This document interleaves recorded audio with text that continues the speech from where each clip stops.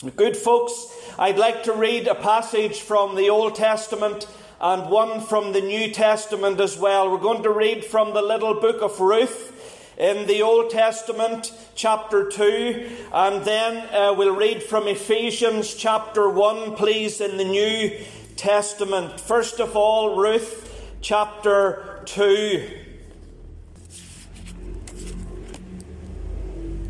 I'm beginning to read at verse 1. And Naomi had a kinsman of her husband's, a mighty man of wealth of the family of Elimelech, and his name was Boaz. And Ruth the Moabitess said unto Naomi, Let me now go to the field, and glean ears of corn after him, in whose sight I shall find grace. And she said unto her, Go, my daughter. And she went and came and gleaned in the field after the reapers, and her hap was to light on a part of the field belonging unto Boaz, who was of the kindred of Elimelech. And behold, Boaz came from Bethlehem, and said unto the reapers, The Lord be with you. And they answered him, The Lord bless thee. Then said Boaz unto his servant that was set over the reapers, Whose damsel is this? And the servant that was set over the reapers answered and said, It is the Moabitish damsel that came back with Naomi out of the country of Moab. And she said, I pray you, let me glean and gather after the reapers among the sheaves. So she came and hath continued even from the morning until now, that she tarried a little in the house. Then said Boaz unto Ruth, Hearest thou not, my daughter? Go not to glean in another field, neither go from hence, but abide here fast by my maidens. Let thine eyes be on the field that they do reap, and go thou after them. Have I not charged the young men that they shall not touch thee? And when thou art athirst, go unto the vessels, and drink of that which the young men have drawn. Then she fell on her face, and bowed herself to the ground, and said unto him, Why have I found grace in thine eyes, that thou shouldest take knowledge of me, seeing I am a stranger? And Boaz answered and said unto her, It hath fully been showed me, all that thou hast done unto thy mother-in-law since the death of thine husband, and how thou hast left thy father and thy mother, and the land of thy nativity, and art come unto a people which thou knewest not heretofore. The Lord recompense thy work, and a full reward be given thee of the Lord God of Israel, under whose wings thou art come to trust. And then the New Testament reading, please, from Ephesians chapter 1 and verse 1. Paul, an apostle of Jesus Christ, by the will of God, to the saints which are at Ephesus, and to the faithful in Christ Jesus, grace be to you and peace from God our Father and from the Lord Jesus Christ.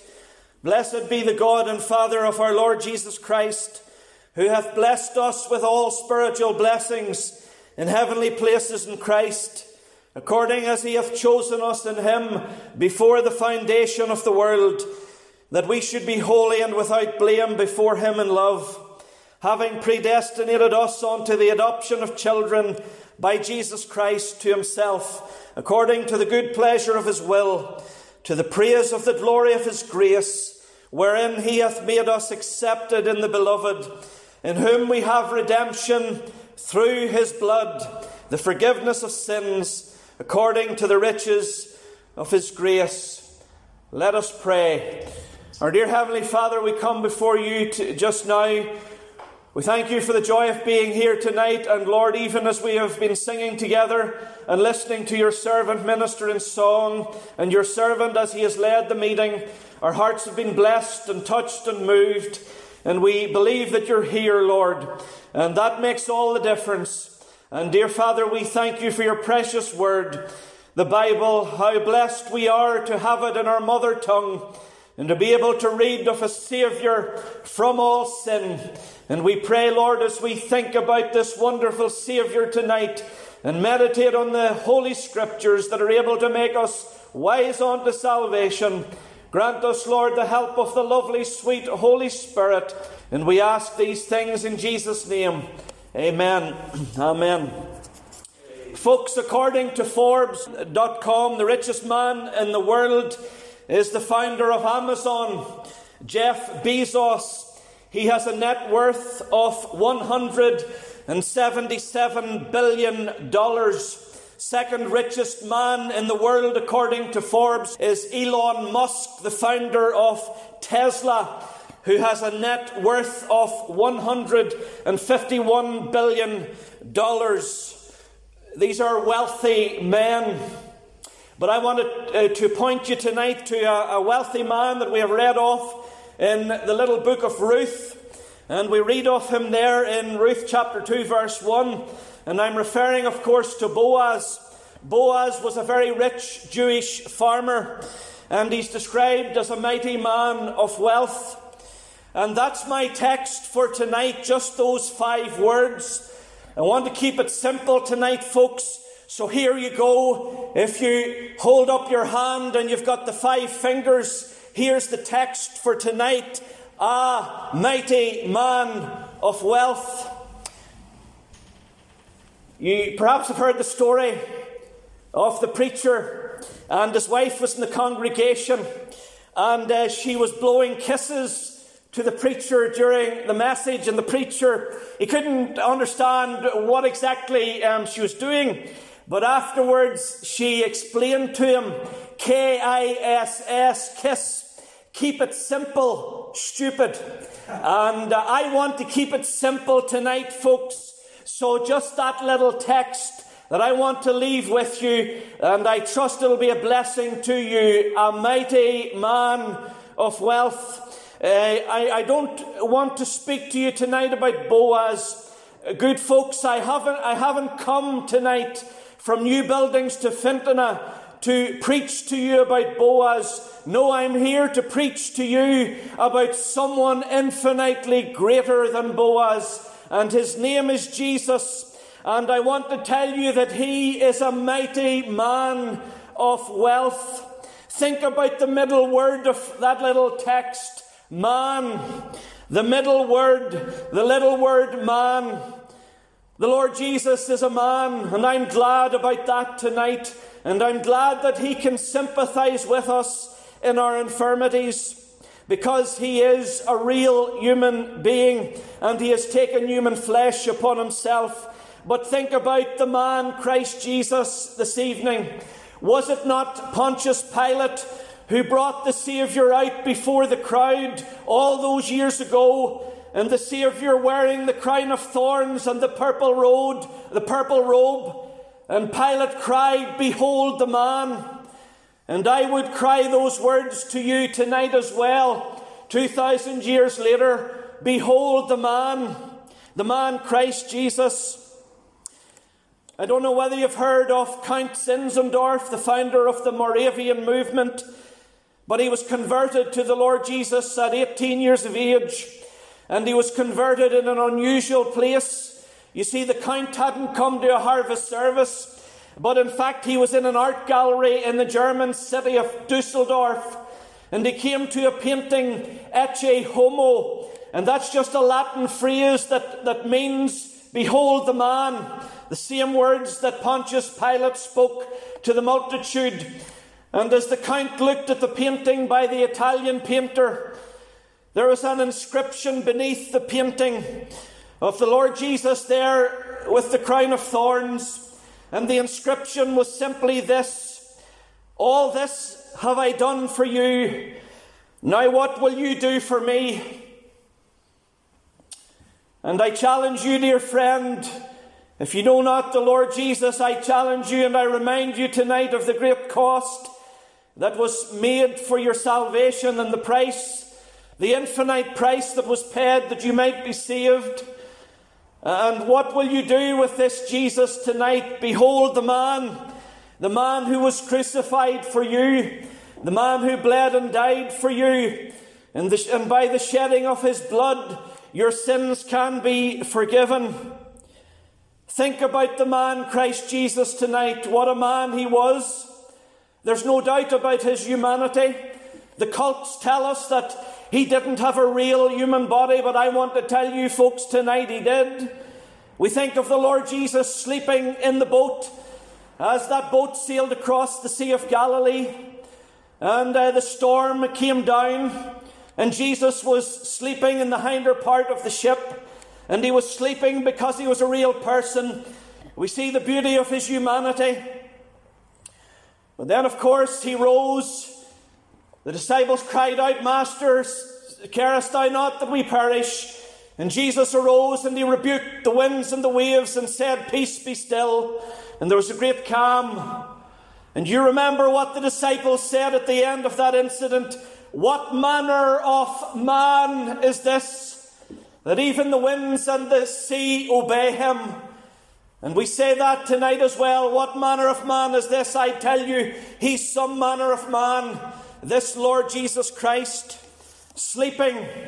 But then I think of his humanity that's displayed in his weeping, not only in his sleeping, but in his weeping. Because we read in Luke chapter 19 that he wept over the city of Jerusalem, and he shed tears as he sat on that little donkey that first Palm Sunday, as he looked out upon the lost Jewish nation. And our brother is coming to minister in Aroma Church about the great evangelistic work among the Jews, and God bless that great ministry. And the Lord Jesus still today has a great love for his ancient people. But there, as he looked over that capital city of the Jews all those years ago, we read that he wept. And I tell you folks, it wasn't a quiet cry, but in the original, it means that he sobbed uncontrollably. And I can just picture our wonderful Redeemer as he sits on the little donkey, and the little animal is shaking because the Lord of glory is convulsing with a broken heart over lost people. Oh, the humanity of Jesus, seen in the tears that he shed. And I want to tell you that his heart breaks for you tonight in your lost condition, and his arms are wide open to receive you, however far away from him you might be. I want to tell you there is no one on planet Earth tonight beyond the reach of the amazing grace of the Lord Jesus Christ. Ah, what a man he is.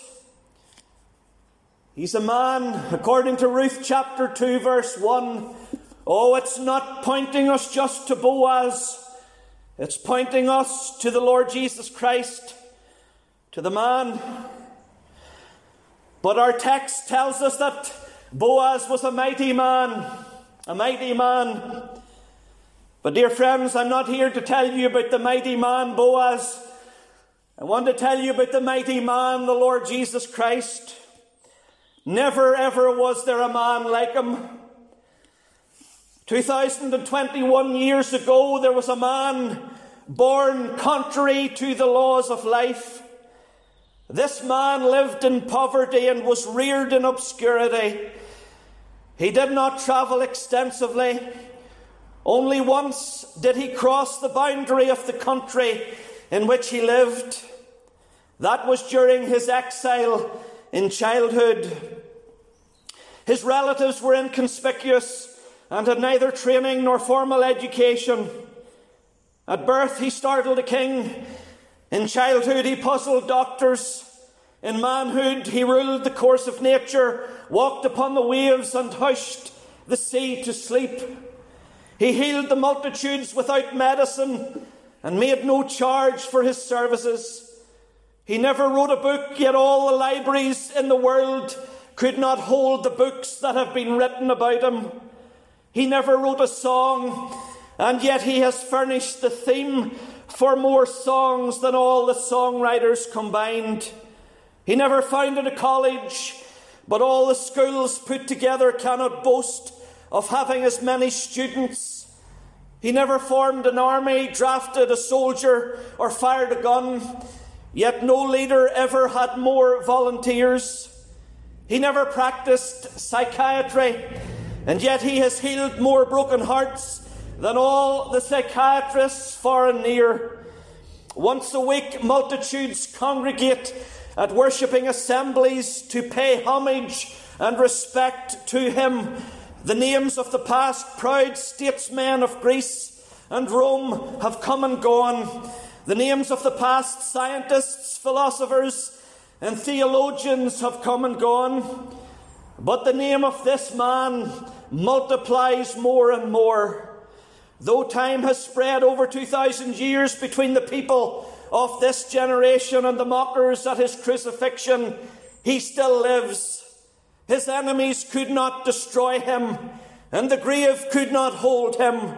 He stands forth upon the highest pinnacle of heavenly glory, proclaimed by God, acknowledged by angels, adored by saints, and feared by devils, as the risen personal Christ, our Lord and Saviour. A mighty man, you would agree. But let me finish the message tonight by saying that the Lord Jesus was not just a man, and not just a mighty man, but he was a mighty man of wealth. Oh, the riches of my Saviour. You see, dear friends, this universe belongs to him.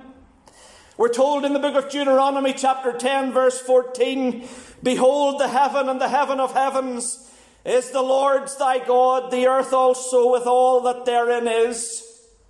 We're told in Psalm 50 and verse 10, the words of the Lord himself, "For every beast of the forest is mine, and the cattle upon 1,000 hills." And one old preacher said, "The hills are even his as well." 1 Corinthians chapter 10 verse 28, quoting from Psalm 24, reminds us the earth is the Lord's and the fullness thereof. Oh, the Lord Jesus is a mighty man of wealth, because this earth belongs to him, because this universe belongs to him. You know, the scriptures tell us about his wealth in a very interesting way. And there are three descriptions of the riches of the Lord Jesus that we read about in the New Testament. First of all, we're told about the riches of his goodness. The riches of his goodness. Listen to the words of Romans chapter 2 and verse 4. "Or despisest thou the riches of his goodness and forbearance and long-suffering, not knowing that the goodness of God leadeth thee to repentance?" I want to tell you tonight that God is good. The Lord is good. And we're here at this time of year to thank him for his goodness. The word God actually means good. The word God, it's an Anglo-Saxon word, literally meaning good. And I tell you folks, our God is a good God. Don't we sing it with the children, the little chorus? God is so good, God is so good, God is so good, he's so good to me. It was the American preacher Paul Washer who said that the most terrifying truth of Scripture is that God is good and we are not. God is good and we are not. And I'm referring, of course, to the problem of sin. And this is the problem that brought the Lord Jesus from the ivory palaces into this world of woe. The problem of our sin. I wonder tonight, have you a problem with your tongue? Wonder, do you have a filthy tongue? Wonder, does every sentence that comes out of your mouth, does it contain an expletive? You got a problem with the tongue, my dear friend? The book of James reminds us that the tongue is an unruly evil full of deadly poison. And therein lies the problem of sin. the sin of the tongue. And you cannot get the victory over it yourself. And you'll never save yourself from the sins of the tongue. And no matter how many good works you perform, you'll never wash away a foul tongue. What about your eyes tonight? Do your eyes lead you to sin? I've got a mobile phone in my hand here. And I tell you folks, it's not too hard, it's not too difficult to press a few clicks and get on some filthy websites. I'm referring, of course, to the curse of pornography, the sin of pornography that grips many a soul today. Wouldn't you agree with Paul Washer? God is good and we are not. The tongue, the eyes, oh, pride, a deadly sin. You'll see that sin displayed tomorrow in the town of Omagh, the sin of pride. I'm glad that your pastor has taken a stand against it, and the Lord will reward him for that. But you know, friends, tonight the worst sin of all is rejecting Christ. That's the sin of sins. That's the crime of crimes. And that's what damns souls in hell. Rejecting the Lord Jesus Christ. The most heinous, despicable sin of all. I wonder, is that you tonight? Up until this point, you've been rejecting the gospel, rejecting this mighty man of wealth that we're speaking about tonight, in spite of the fact that he has showered upon you the riches of his goodness. Will you not turn to him this harvest time, 2021? Not only the riches of his goodness, but I want to move on and finish off. There's the riches of his grace. You see, this mighty man of wealth, the Lord Jesus Christ, he has the riches of his grace, and he offers the riches of his grace to you tonight. We've read from Ephesians chapter 1 this evening, verse 7, in whom we have redemption through his blood. Isn't it good that there's redemption through the blood tonight? Hallelujah for the blood. What hope would we have if it wasn't for the blood of Jesus? From Genesis to Revelation, the Bible is a book of blood. One old preacher said, cut it and it'll bleed. Cut the Bible and it will bleed. Hallelujah. There's a scarlet thread running throughout it. Will you not come to the blood of Jesus tonight and find redemption? But back to my point. Ephesians 1:7 refers to the riches of his grace. What it literally means is grace abounding. And it was old John Bunyan, the author of Pilgrim's Progress, who used to often speak about grace abounding to the chief of sinners. He felt himself to be the chief of sinners. Even after he was converted, he used to have trouble and doubts about his salvation. But then one day the Holy Spirit put it into his mind, my righteousness is in heaven. Those wonderful words, 5 wonderful words, my righteousness is in heaven. And John Bunyan rested upon the Lord Jesus, who has made unto us righteousness. And he experienced grace abounding. And tonight John Bunyan is in glory. Thank God for the riches of the grace of the Lord Jesus. Yes, it's abundant grace, or can I put it another way? Big pardon for big sinners.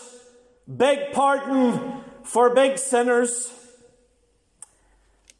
Oh, a mighty man of wealth is Jesus Christ. There's the riches of his goodness, the riches of his grace. But I must finish with the riches of his glory. The riches of his glory. You see in Romans chapter 9 verse 23, We read there, and that he might make known the riches of his glory on the vessels of mercy. The riches of his glory. The word glory there is referring to heaven. Heaven. That's the hope of every believer.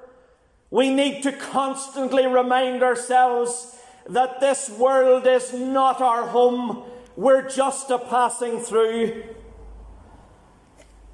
And we're going someday to that place where the streets are paved with gold and the gates are made of pearl and the water is clear as crystal. But you know, the best thing about heaven is that Jesus is there.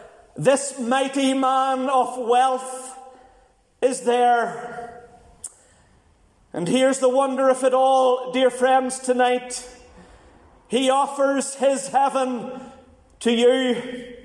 Oh yes, it is his heaven because he made it. It belongs to him.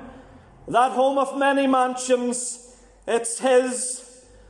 But he wants to share it freely with you for all eternity. You want to be in heaven? I'm sure you do, for you'd have to be a madman not to want to be there. But to be there, you need to be cleansed in the blood of Jesus. I wonder, can you say with the hymn writer, as we finish this harvest service, will you say with the hymn writer, on the golden streets of heaven, all men hope to walk someday, yet so many are not willing to accept the living way.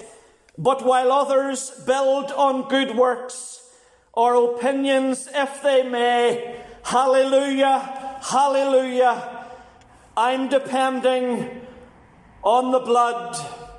May God bless his word to our hearts tonight.